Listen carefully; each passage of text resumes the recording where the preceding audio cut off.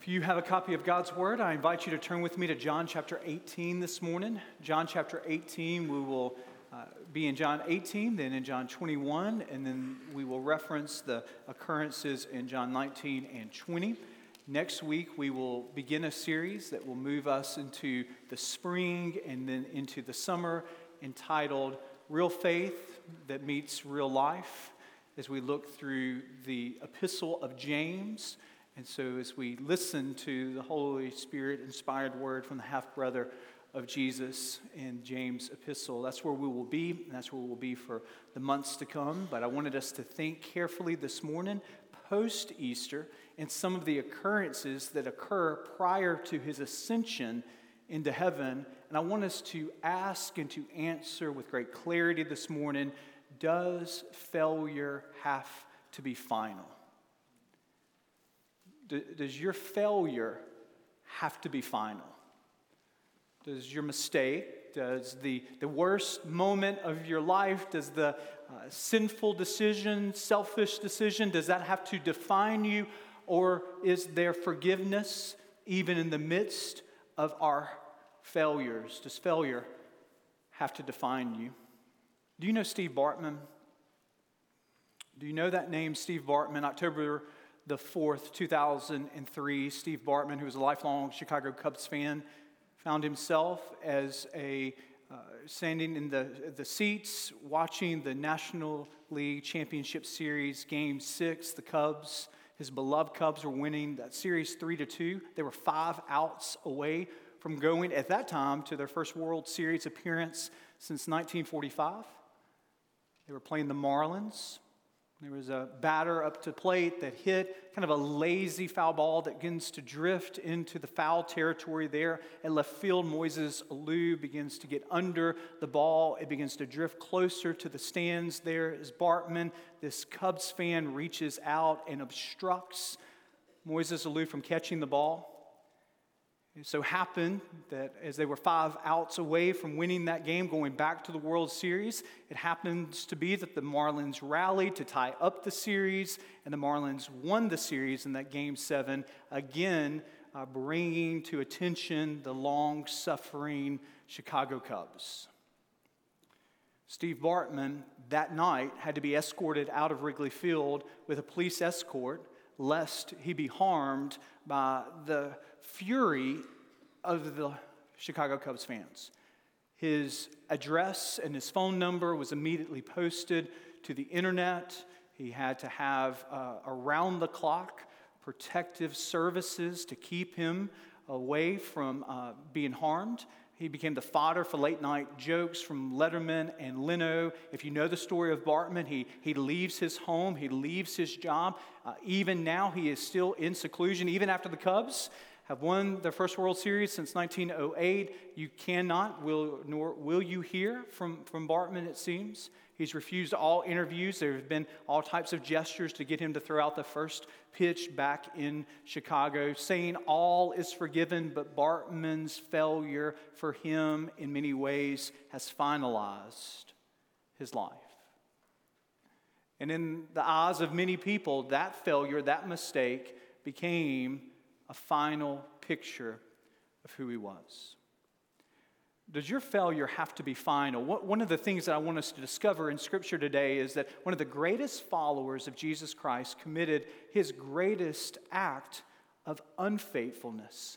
And what happens when a follower of Christ meets failure? What wins, forgiveness or failure? John chapter 18, starting in verse 15, we read, Simon Peter followed Jesus, and so did another disciple. Since that disciple was known to the high priest, he entered with Jesus into the courtyard of the high priest. But Peter stood outside at the door. So the other disciple, who was known to the high priest, went out and spoke to the servant girl who kept watch at the door and brought Peter in. The servant girl at the door said to Peter, "You also are not one of this man's disciples, are you?" He said, "I am not." Now the servants and the officers had made a charcoal fire because it was cold, and they were standing and warming themselves. Peter also was with them, standing and warming himself. Then we move to verse 25 of John chapter 18. Now Simon Peter was standing warming himself, so they said to him, "You also are not one of his disciples, are you?" Second opportunity, he denied it and said, "I am not." One of the servants of the high priest, a relative of the man whose ear Peter had cut off, asked, "Did I not see you in the garden with him?" Peter again denied it, and at once a rooster crowed. This is not just an impulsive mistake. This is a failure of grand proportions. The rooster crows, and it's a reminder to us of Mark chapter 14, verses 26 through 31, where Jesus is with his disciples, and they're celebrating the Passover meal, and he says to his disciples, "One of you will betray me." And zealous Peter, speak first, think later, Peter said, if every one of these men fall away from you, if every one of these men fail you, I will not. And Jesus said this very night, before the rooster crows, you will deny me 3 times. Peter says, "I will never deny you." And at the end of the chapter, in John chapter 18, we have him emphatically in the strongest language possible saying, "I don't know this guy." 3 times he has the opportunity, and 3 times he says, "I don't know him, I don't know him, I do not know him." Does Peter's failure become final? We know the story of Good Friday. We know that as Peter fails Jesus, there will be other disciples that run away. Jesus is hung upon a cruel, coarse Roman cross, but Friday isn't the last day, where the silence of Saturday is replaced by the bright hope and the crescendo of the angelic choir that welcomes the resurrected Christ into his earthly existence here. And he appears to Mary Magdalene. We talked about that last week. He appears to the disciples. He appears to even a doubting Thomas, a Thomas who would say, "I'm not going to believe that he's actually walking among us unless I can see his nail-scarred hands, unless I can touch him in his side." Jesus appears to doubting Thomas and said, "Here's my hands. Here are the nail-scarred wrists. Touch them, Thomas. Here is my side. Is this enough?" He looks at Thomas and he says, "Do not disbelieve, but believe," welcoming all of us as Thomas that have doubts to see the evidence of his resurrection. But then he looks at Thomas and he says to the disciples and he says to us, "Blessed are those who have not seen and yet believe." We are those who have not touched but yet believe. We are those who have not touched, but we have been touched by the resurrection of Christ, and we believe all of this happened, much that occurs with the disciples, and then we have a very bodily description of the disciples' next step, and that is just solely, we've got to eat. We're hungry. We're hungry. And so Peter leads them on this fishing expedition, and we pick up the story in John chapter 21, starting in verse 4. Just as the day was breaking, Jesus stood on the shore, yet the disciples did not know that it was Jesus. And Jesus said to them, "Children, do you have any fish?" And they answered him, "No." And he said to them in verse 6 of John chapter 21, "Cast the net on the right side of the boat, and you will find some." So they cast it, and now they were able to haul it in because of the quantity of fish. The disciple whom Jesus loved therefore said to Peter, this is probably John, "It is the Lord." When Simon Peter heard that it was the Lord, he put on his outer garment, for he was stripped for work, threw himself into the sea, abandons all decorum, all propriety. He sees the Lord. He throws himself into the sea to get to Jesus. Verse 8, the other disciples came in the boat, dragging the net full of fish, for they were not far from the land, but about 100 yards off. When they got out on the land, they saw a charcoal fire in place, with fish laid out on it and bread. Jesus said to them, "Bring some of the fish that you have just caught." So Simon Peter went aboard and hauled the net ashore full of large fish. Just if you are counting at home, there are 153 of them. And although there were so many, the net was not torn. Jesus said to them, "Come and have breakfast." They're fragrant flashbacks that all of us have. Scientists tell us that one aspect of our sensory capacity is to be able to remember smells for a long period of our life. You know this. I mean, I don't have to give you a lot of examples of this. Anytime I smell fried chicken, I go back to being 5 years old and in this 2-bedroom home of my grandmother in Yazoo City, Mississippi. She had this large cast iron skillet. She used to fry chicken in it, and I can just smell those smells. I've got some work being done on my vehicle this past week, and I had to rent a vehicle, and I hopped in that vehicle, and the first thing that I smelled was cigarette smoke in the vehicle. And it brought me back when I was 4 and 5 and 6 years old. My mom's parents would take us on these long, they seemed so long, just like hours and hours, as we would visit them for a week, and both of them would smoke, and I'd be in the back, just coughing. Please, Nana, roll down the window, please. And it just brings me back. Those smells bring back these kind of fragrant flashbacks. And there's Peter. He comes ashore, and the first thing that he smells is that charcoal fire. In John chapter 18, Peter warms himself around a charcoal fire.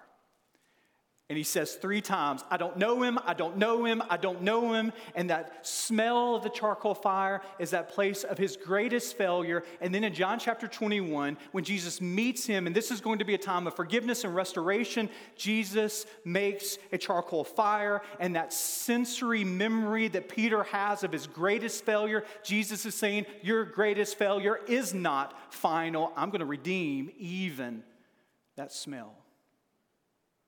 He hands him a piece of bread, hands him a piece of fish that they have caught.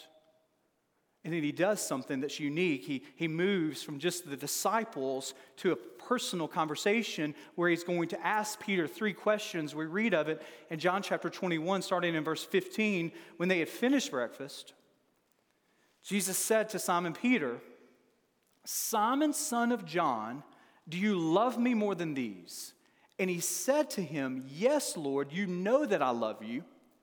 And he said to him, feed my lambs. He said to him a second time, Simon, son of John, do you love me? And he said to him, yes, Lord, you know that I love you. And he said to him, tend my sheep. Then in verse 17, he said to him the third time, Simon, son of John, do you love me? Peter was grieved because he said to him the third time, do you love me? And he said to him, Lord, you know everything. You know that I love you. Jesus said to him, feed my sheep. Verses 15 through 19, we have this back and forth conversation between Jesus and Simon Peter. You don't see this in the English translation, whether it's the ESV or the NIV, but there are 3 different words in the original language of the New Testament that get translated love. And maybe you've heard sermons or Sunday school lessons that spend a good bit of time talking about the different words for love that Jesus uses and Peter uses. So if you're looking at the text, Jesus is saying, do you agape me? This is sort of that, the way it gets preached is sort of this is, do you unconditionally love me? And then Peter responds all 3 times with phileo, Philadelphia, brotherly love. And so there's a lot of sermonic ground that's been plowed around Jesus asking agape, Peter saying phileo. He comes to the end and Jesus uses the same word. Peter has and is the meaning of this passage found in the different words. And while that's been some familiar terrain, it really isn't helpful terrain because the Bible really doesn't go in that direction. See, this is the thing about the New Testament, that those words get interchanged, agape and phileo.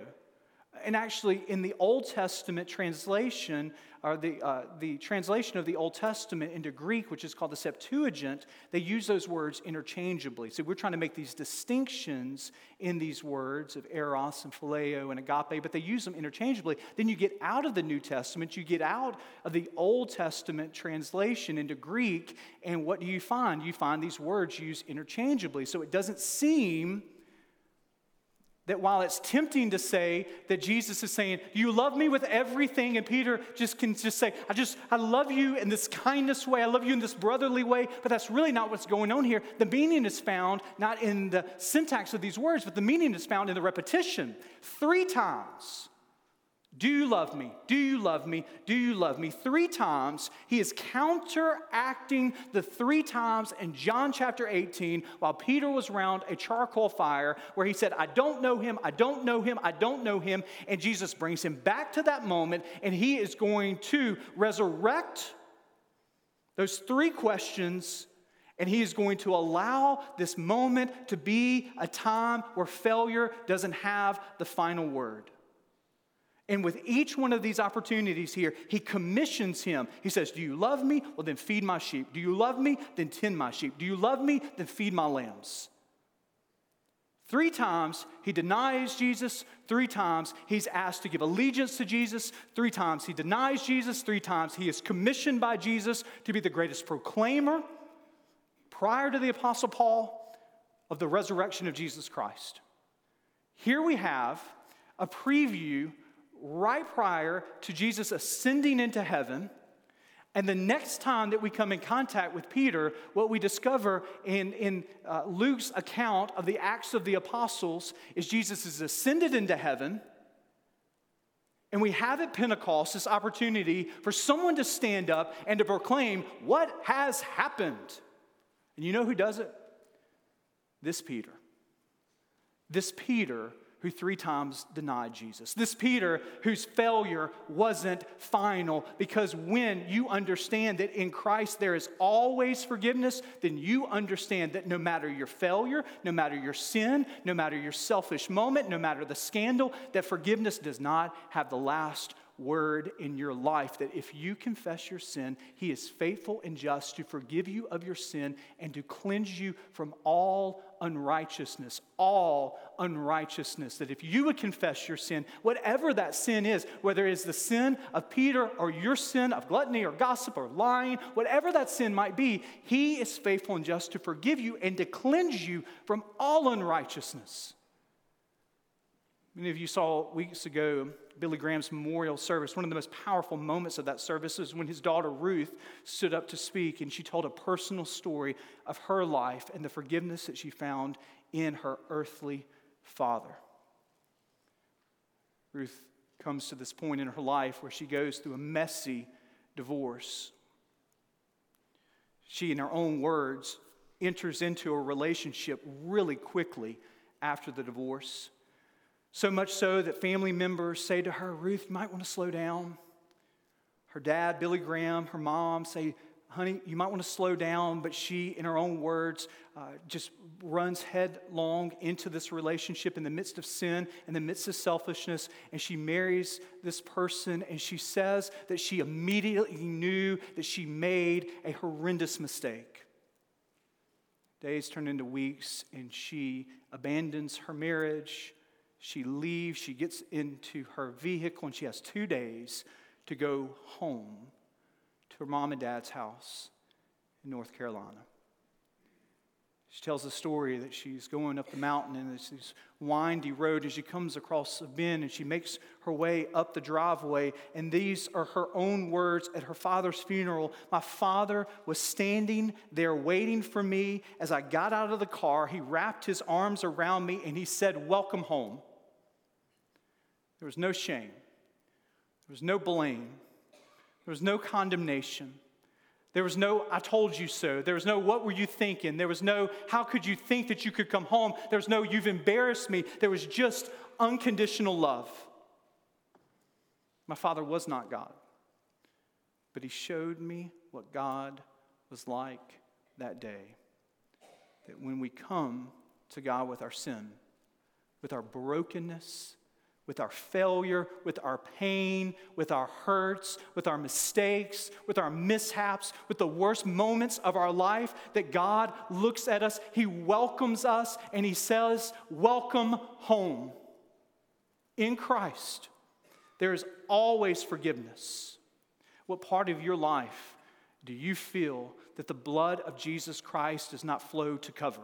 What aspect of that point when you were in high school or in college or early in your marriage or 30 years into your marriage do you feel He has forgiven everything, but this place is out of bounds of His forgiveness? I will not forgive myself. He will not forgive me. And you stand in judgment saying that His blood is not sufficient for that moment.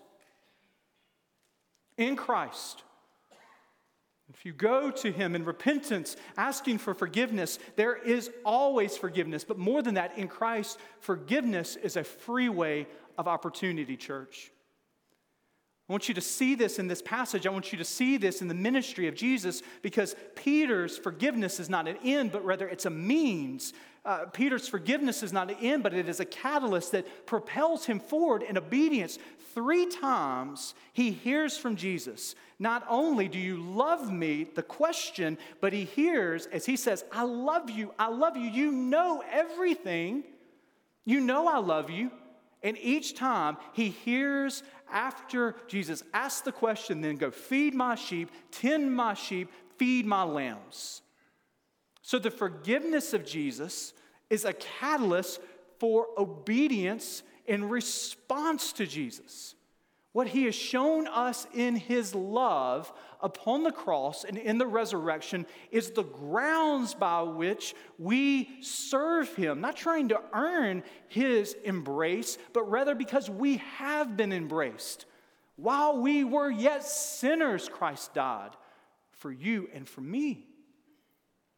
So because He has shown us His love, because He has shown us His grace, this is the free way of opportunity that God desires to redeem our mistakes, our miscues, our scandals, our sin, our selfish moments, all of that. He works all things together for those who love Him and are called according to His purpose, and all things includes your failures and my failures. You know this. I mean, Jesus, one of the most memorable stories in all of John's gospel is this woman that is caught in adultery. She's brought in the midst of sin and shame. She's cast before the religious leaders. They pick up their stones to throw them at this woman. Jesus said, hey, you guys in the crowd that don't have sin, go ahead and throw the first stone. And the text tells us that from the oldest to the youngest, they cast down their stones because they understand the wisdom of what Jesus said, that they all know sin. And then I imagine Jesus coming to this woman. As the text tells us, He comes, but I just imagine Him kneeling in front of her and says to her, where are your accusers?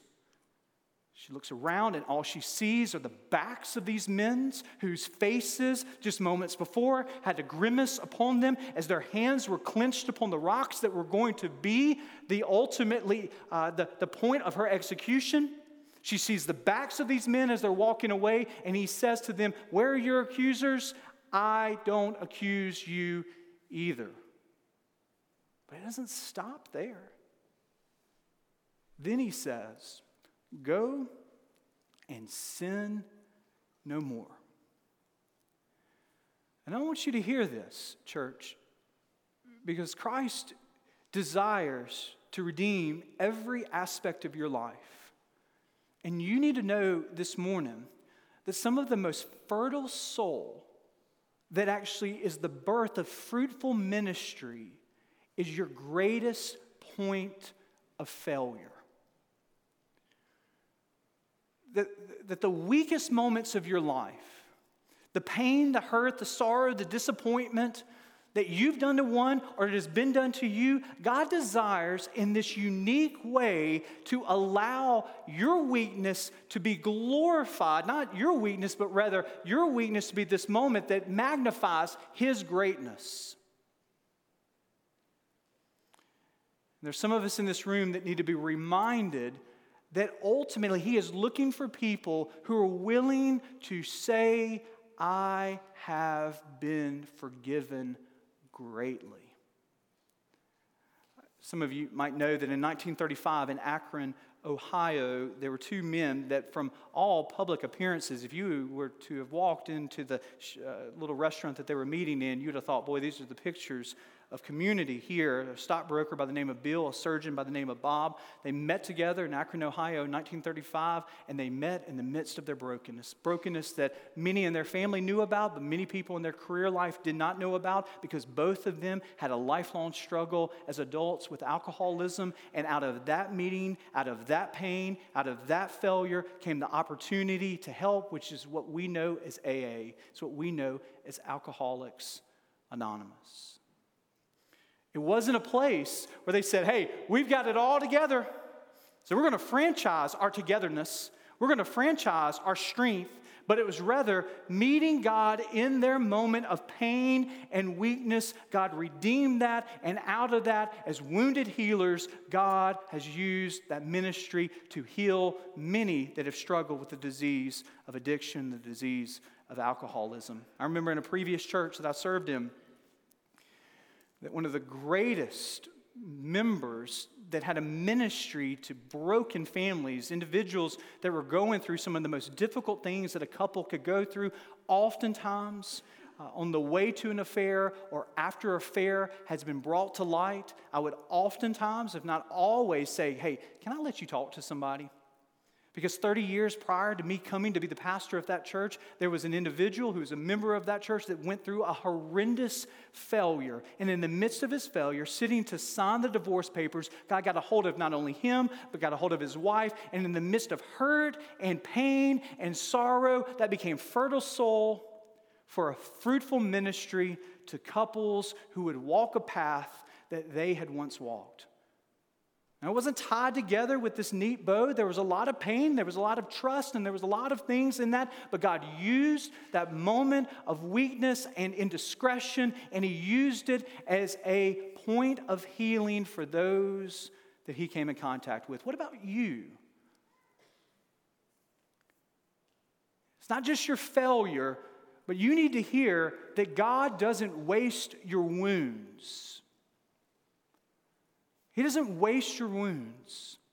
If He could take the greatest atrocity that was ever committed in human history, that was the death of the Holy One, His Son, Jesus Christ, if He could take the betrayal of the high priest Caiaphas, if He could take the betrayal of Pontius Pilate and He could redeem that, and if He could take Good Friday, the death of His Son, and then bring about Resurrection Sunday, who is to say that He can't bring about that kind of resurrection in your life? Who is to say that He's not looking for people who have been wounded to become wounded healers?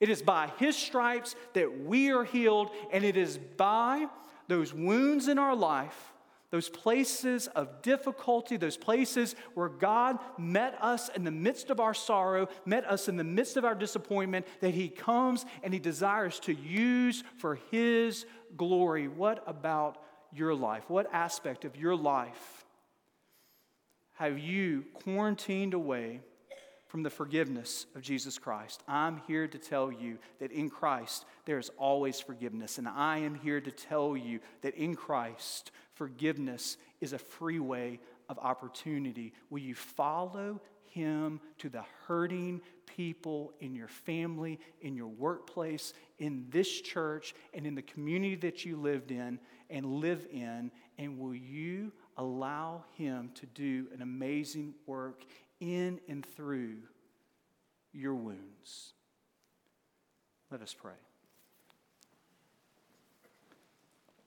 Gracious God, we thank You for Your word that speaks to our hearts. And we pray that even now, Lord Jesus, we'd be reminded that in You there's always forgiveness, and in You, that forgiveness is a freeway of opportunity for ministry. May we see those places in our life that You have redeemed, those scars that You are in the process of healing, and may we see that Your sovereign hand is working all things together for Your good and for Your glory. May we stand on that promise that our failures do not, in and through Your forgiveness, have to be final. It's in Your name we pray. the forgiving name of Christ Jesus. Amen.